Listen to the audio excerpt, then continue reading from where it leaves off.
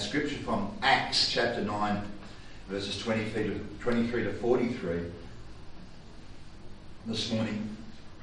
I thought it was an absolutely stunning scripture to pull apart and have a look at, particularly some 2,000 years later.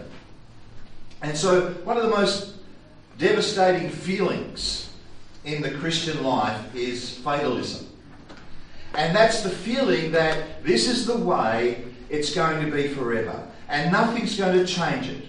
Well, that's the way I am, or that's the way my spouse is, or that's the way that's the way work is, or that's the way our church is, or that's the way society is. It's been this way for so long, it's just not going to change. It will go on this way forever and probably get worse, and that's just that. Do you know anyone like that? Stop pointing. However, one of the enduring messages from the book of Acts is that this is emphatically not true. Jesus Christ is not dead. He is not distant. He is not silent. He is not weak. And he is not uninterested in the world and the progress of his mission. And he is definitely not uninterested in you. Jesus is alive, and what he began to do in his earthly ministry, in his earthly life, he will still continue to do. He is full of surprises in his church and in our nations and in our families and in our individual lives and in individual people. The broad persecution of the church in the book of Acts began back in Acts chapter 8 verse 1 after the death of Stephen. Acts 8, 1 and 3 says, "And on that day a great persecution arose against the church in Jerusalem, and they were all scattered throughout the region of Judea and Samaria. But Saul laid waste the church by entering house after house. He dragged off men and women and committed them to prison." And that's the way it was for some time. Imagine yourself in that early church with no legal protection, and all the power structures are indifferent or hostile towards you. And so you would be tempted to complain and feel fatalistic. The Romans, like Pilate, are against you. The Jewish council, the Sanhedrin, is against you. The priests are against you, and they're giving out authorised letters to have you imprisoned and killed. And that's the way it was for a long time. Nothing is changing. Nothing will change. Nothing's turning around. The momentum is too great. The powers of evil are too entrenched. There won't be any peace in the church for a long, long time, if ever. And that's the way we tend to be. We accept for a few habitually faith-filled hopers among us, but that's the way we think.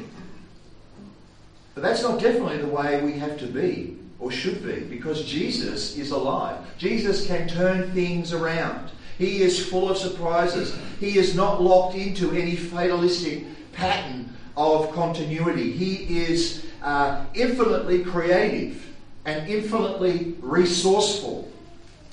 So suddenly, out of the blue, Jesus takes one of the key players in the persecution of his people and totally turns him around on the Damascus Road.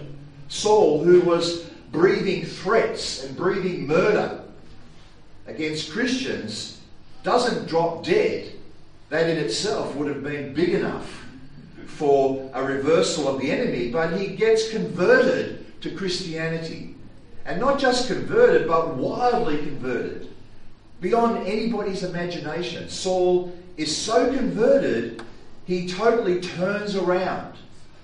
He was one of the worst enemies of Christianity. Now he's the strongest advocate and most powerful missionary of Christianity. Luke, the writer of the book of Acts, drives this home by showing the persecutor becoming the persecuted. First of all, in verses 23 and 25, Luke, the writer of the book of Acts, tells us, after some time had passed, the Jews plotted to kill him. That means Saul, plotted to kill Saul. So the hunter has now become the hunted. and he has to escape. But his disciples took him by night and led him down through an opening in the wall, lowering him in a basket. And now secondly, in verse 29 it says, he spoke and argued with the Hellenists, but they were attempting to kill him.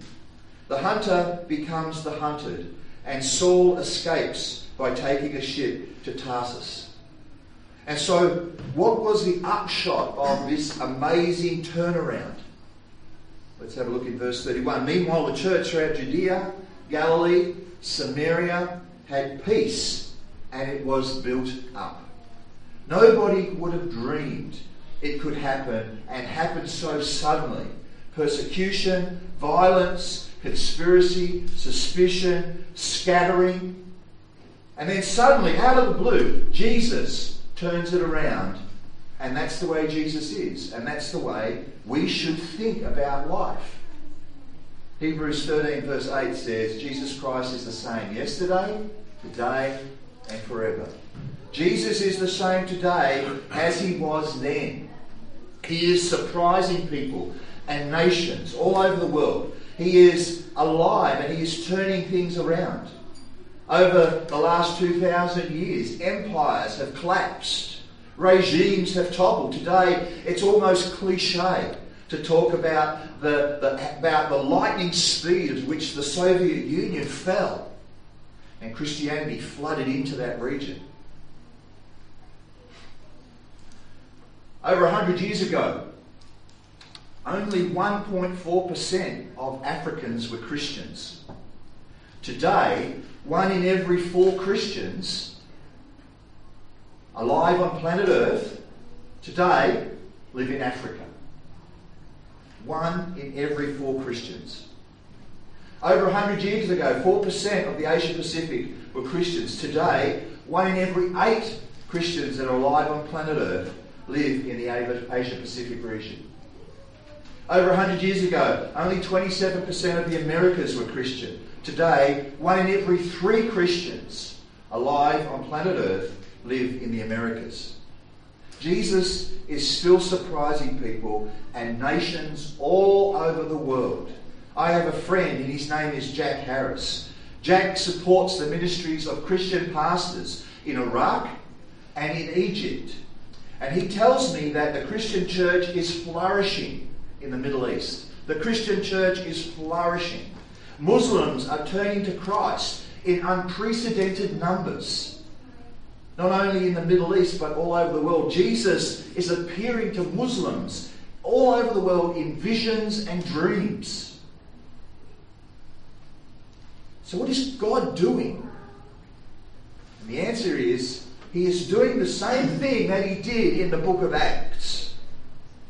He's turning things around. He's reversing the course of human events. 1 Corinthians chapter 1 verse 9 to 20 says, I will destroy the wisdom of the wise, and the cleverness of the clever I will thwart.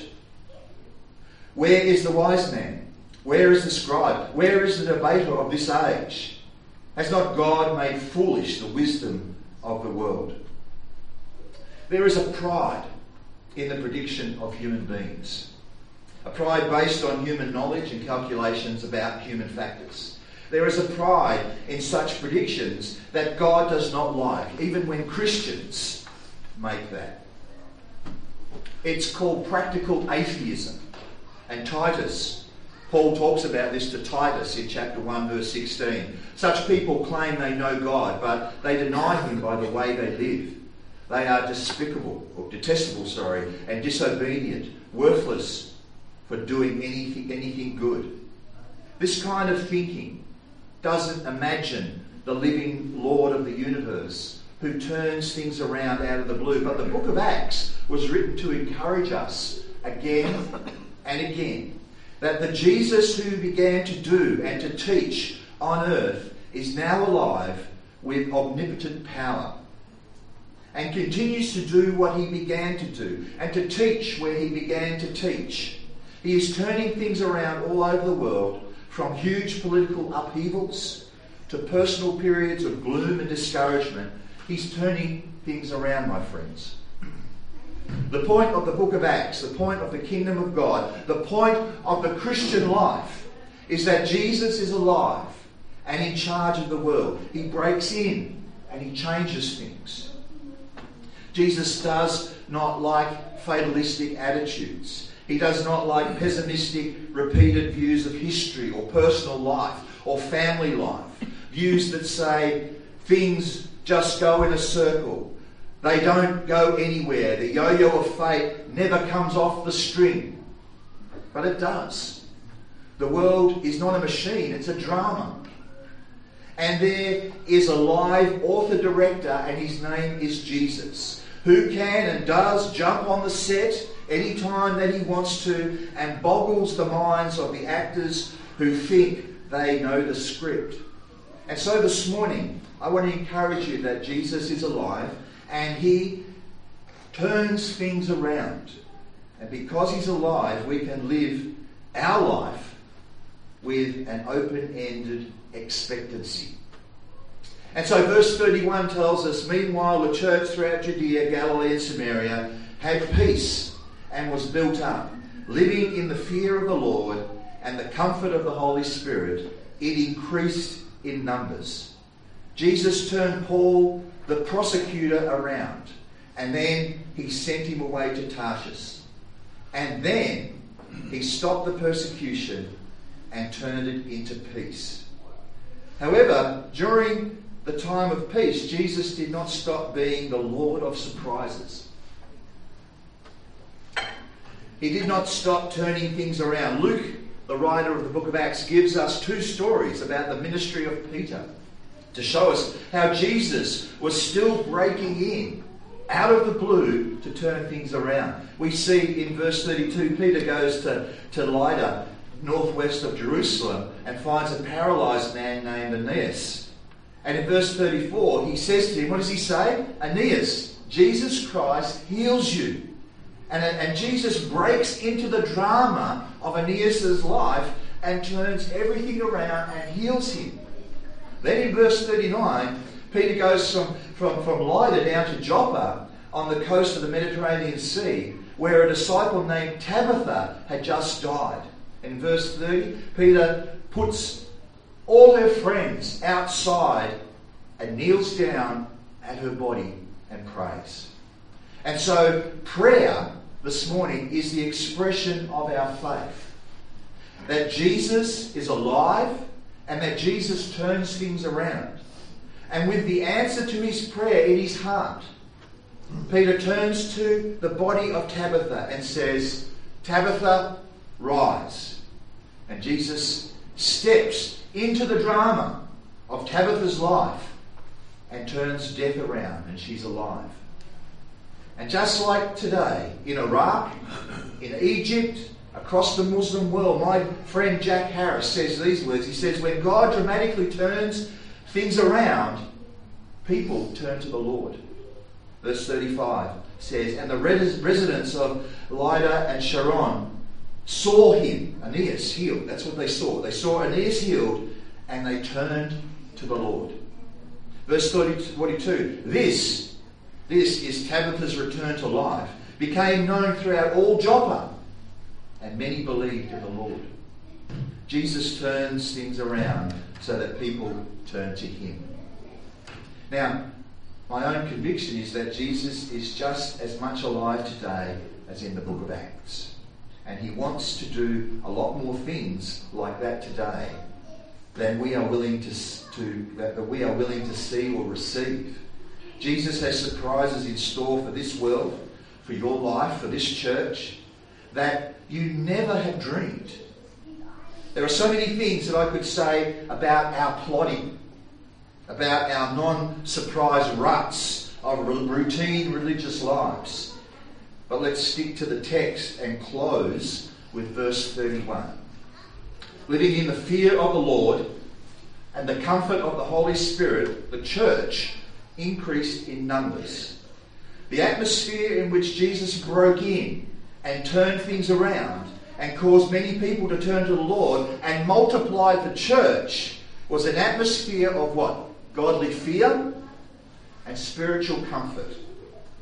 Now, They almost seem opposites, don't they? Fear and comfort.